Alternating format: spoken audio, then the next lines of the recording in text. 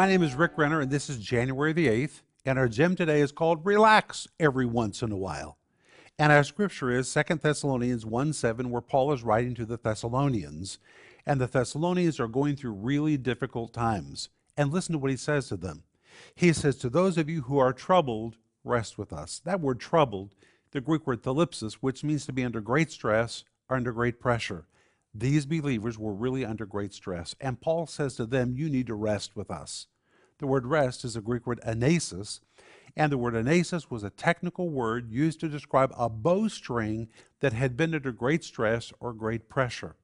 And eventually you had to let the pressure up, you had to let the bowstring relax. And now Paul says to those of you that are under great stress, under great pressure, every once in a while you need to kick back and take a breather. You need to relax every once in a while.